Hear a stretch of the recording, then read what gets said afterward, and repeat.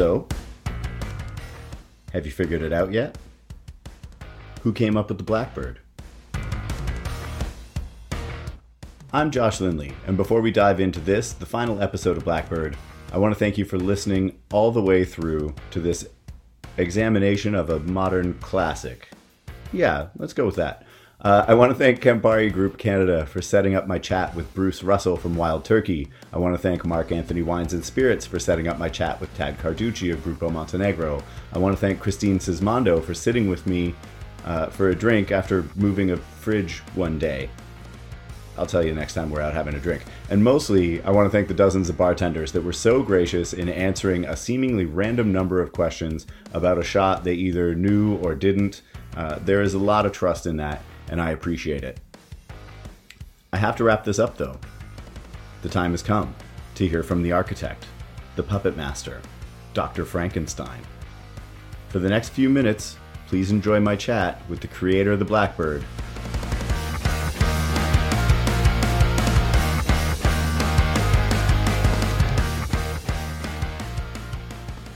My name is Adrian Ravinsky. And Adrian, where do you work? What do you do for work? I work at 416 Snack Bar. That's my place, along with my good old friend Dave Stewart, and been here for 12 years since we opened. And how long have you been working in bars and restaurants total? Like, give me a bit of your resume. Since I was 16, I'm 40. So yeah, that's 24 years, I guess. Started off at this place, Faro, in my neighborhood. Actually, Dave got me the job when we were both 16. And months after that, we had a crew of our friends from school and whatever that were all the bussing crew for this really kind of busy, sceney neighborhood Italian joint. I'm not sure if I just said it's called Faro. Was that in Toronto? Yeah. St. Clair and Christie. Mm-hmm. And in the late 90s, it was kind of like it wasn't just a busy sort of pizza and pasta joint. It was kind of a scene. Like, you would get the Maple Leafs wives coming for their Secret Santa annual dinner. And it was there was Russian mob type people that would come through. It was like even though it was in a weird strip, like it wasn't even really in the old Corso Italia there. It was sort of off of it, still, especially on the weekends, it was really a scene. So it was fun and exciting to be a part of. It was low light, and it was at 16, you're just sort of navigating through a forest of leather jackets with large platters of steaming seafood and pasta, and it was fun. And it was the first time I ever made any decent money. If $35 a night in tips was pretty sick for a busboy at 16 back then. Yeah. And our group of friends all worked there, so it was a good time. After that, I went and I worked downtown through connections from Faro, actually, but worked at some places sort of at the beginning of what King Street has now become, like a place called Versailles, which was right at King and Spadina. It was kind of one of the first restaurants down there when it was all still warehouses, essentially. I worked at Susur for a little while, and Lee. Again, this is 2004, 2006.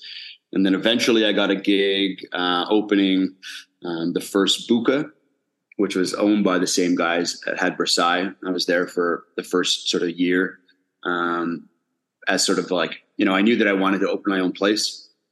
And I had gone to school for architecture, and I sort of wanted to do try being a liaison between restaurant operations and the design of a place. And so I took this gig in the pre-opening of Buca to kind of see what the process was like.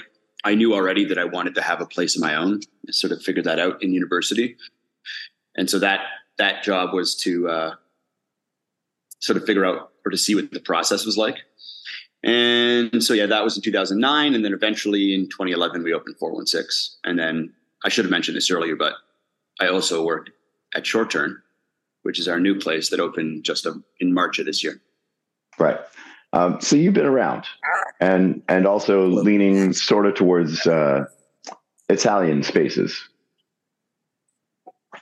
Yeah, a lot of what I've done has been in Italian restaurants. I worked at Faro for 10 years, from when I was 16 to 26. While I was working down on King Street, I was also still working at Faro like the whole time. I kept a Sunday bar shift there forever. Right. And so you eventually moved to bar from busing. Oh yeah. I after, 3 or 4 years, they let me, behind the bar, and I was a bar back for a couple of years. And then I was, properly bartending for, probably the latter half of my time there. All right. So Adrian, have you ever had a Blackbird? The shot? Yes. I've had a few. Do you know how to make a Blackbird? Yeah, I think so. Do you know when the Blackbird was invented? I think, as far as I know, it was invented in sort of late 2011. And do you know whereabouts the Blackbird would have been invented? A shot of wild turkey with a float of Montenegro was probably assembled at some point before, but as far as I know, it was christened the Blackbird by me at 416 Snack Bar in late 2011. Incredible. Thank you. So now that we've established that, let's start with the name. Where'd the name come from? Well, I mean, it's pretty self-explanatory. The bird is the turkey, and the black is the black of Montenegro, which means Black Mountain. Simple enough. How did you put these two iconic brands together? Like, was there a huge, well thought out creative process? I don't know if I'd say that, but I think at the time, the dominance of Jack Daniel's as the shooting whiskey in Toronto was kind of nearing its end, and Jameson was slowly taking over, but we wanted to be a bit different and preferred bourbon. And Wild Turkey, like you said, it's an iconic distillery. And so we made a decision really early on that's what we wanted our shooting whiskey to be. And, not everybody is into shooting straight whiskey all the time. And so, having worked at these Italian spots, I was kind of exposed to Amari pretty early. Like at Faro, we had a dusty bottle of Cynar on top shelf of the back bar, amongst a bunch of other ones that probably I wouldn't even remember the names, but that was definitely the first place I ever came across grappa and grappa based Amari, and so Montenegro was something that I had had at Faro and carried at Buca when we opened, and we carried at 416 once we opened that place. I just sort of thought that a little float of that, it's on top would sort of soften the blow, so to speak, and really, really kind of nicely. Yeah, I don't know. I was working the bar one night. I don't even remember really how it came about, but I just sort of tried it out and became a thing. When was the last time you were served a Blackbird? I don't know. At some point this summer, sometimes I find myself out for dinner and I get sent one every now and then. The last place I can't remember, but it wasn't that long ago. It's probably like 3 months ago if I was to guess. Yeah. Would you say it was made correctly? Yeah, I think so. I mean, I think sometimes people go a little heavy-handed on the Monty. I've seen I've tasted different iterations over the years, but I would say it was made 80% correctly, or 80% the way it was originally made. Yeah, sure. That's a decent percentage. That's good. All right, Adrian, creator of the Blackbird, owner of 416 Snack Bar and Short Turn in Toronto, Ontario, Canada. How specific do you feel about how a Blackbird's made? Like, are you stuck on making Blackbird the way that you've always done it, the bourbon with the float of Amaro on top, and like those specific brands, or do you care? Do you get hung up on the recipe, or are you just happy that people are doing the thing? I would say a little bit of column A, a little bit of column B. I mean, The name, the recipe is in the name. So like, the one thing is like, don't pour Jameson and call it a Blackbird, because that's something different. I mean, it's like, when people like, there have been a couple times where I've explained like, the bird is wild turkey. And people seem, well, no, I mean, it's always been Jameson, and I have to just sort of, smile and nod. But, so I'm pretty firm on the components. But, I think one of the good things about it is that it can be adjusted for your audience. So, first timers, maybe a little bit more of Montenegro is a good way to be introduced to it. But at my bar, if I see it being poured any way other than just a float, I definitely correct that. There's words with the bartender. Yeah, just, gentle words. Yeah. Have you ever put yourself or 416 as like the place of origin? Like, is this something that you talk about, or are you just kind of like, I did it and I'm leaving it alone, let it run its own course? No, I've never. I mean, there have been some times where it's come up in conversation, and even with my fiance, Sally Gillespie, who's also in the bar trade in the city, and has worked at some heavy places. When we first started dating, and somebody sent us Blackbirds, well, for one, she didn't really believe me when I told her the story. Yeah. And she makes fun of me to this day. Anytime it does happen, we get sent one. Though I lost track of the question. What were you asking me? Just if you've ever tried to use it as a promotion for your bars. Oh yeah, no. It's we did get sent a wild turkey baseball bat maybe 10 years ago for that's being all the right. top account in the province. Yeah, that was pretty sick. It's in the office on a rack. I think that it's like a Louisville Slugger collaboration. I guess the Kentucky connection there. But no, we've never done any promotion based around that. It's just, we've always tried to keep it kind of a low key thing. Not for any particular reason, but just, self promotion has never really been our thing. We barely even used Instagram until like the pandemic. So that's part of the brand, is that we don't really brand ourselves that much. Yeah.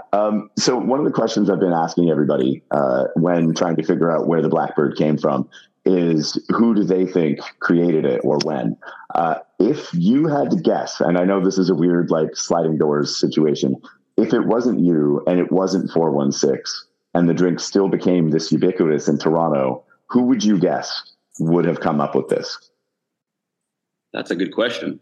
I don't really know, because I think that, before, I should have mentioned this earlier, but when I was working in all these different places, restaurants, that is, I was also promoting parties, mostly kind of hip hop parties, but I was in the scene of whiskey shooting, if you could say that. Sure. And coincidentally working at these Italian restaurants. And so I think that the amalgamation of those two products was pretty specific to my like hospitality upbringing. Like Montenegro was not a well-known liqueur or Amaro at the time. So I don't know. I'm trying to think like who worked in Italian restaurants, like maybe someone who worked at Tironi, but it was also like a scene sir. I don't know. Do you have any ideas? I mean, I think the most interesting answer I got was when someone said cold tea. Okay. As far as like a time and a space and the same sort of scene you're talking about, cold tea sounded like a pretty good guess to me. For sure. I mean, those guys are old friends. And, back in the day, Stacy and Ollie, rest his soul, and Matt, when they were building Cold Tea, so they opened Cold Tea like in the fall of 2011. So there was like kind of a 6 or 8 month gap, maybe 10-month gap between 416 opening and Cold Tea opening. And they were heavy regulars on of ours. And I was working the bar quite a lot then, and we got to know each other through them sitting on the bar there. And we definitely had like thousands of Blackbirds together.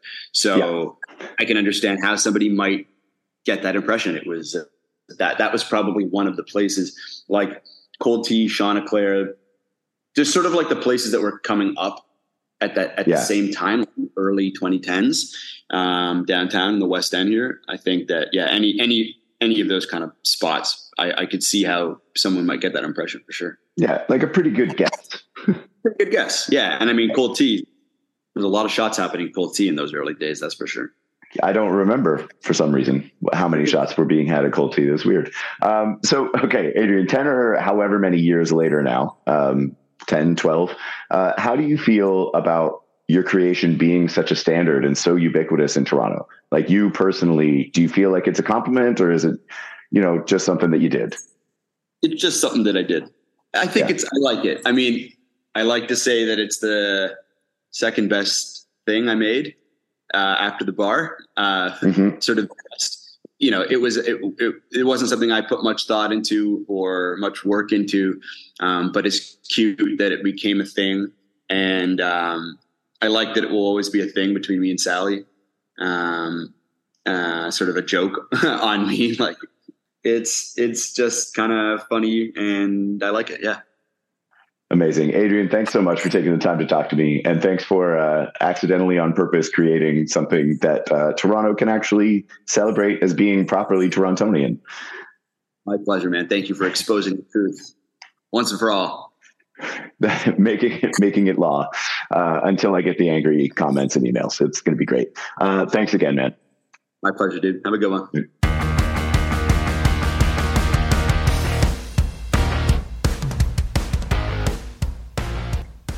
Thanks again to Adrian for accidentally creating a drink that Toronto can be proud of. Thanks to Mark Anthony Wines and Spirits. Thanks to Cam Party Group Canada. Please show them love on your rail, on your back bar, in your flasks, in your social media. I'm Josh Lindley of Bartender Atlas, and I want you to think about where you drink and what you drink where you are. What customs or drinks are you partaking in and why? Where did these come from? What blip on the continuum are you referencing? If you have any drinks, be they shots or cocktails or whatever, that are specific to your location, your city, your neighborhood, your bar, let us know by reaching out on social media or send us an email. All the info you need is at bartenderatlas.com. Saying cheers would be cheesy, right?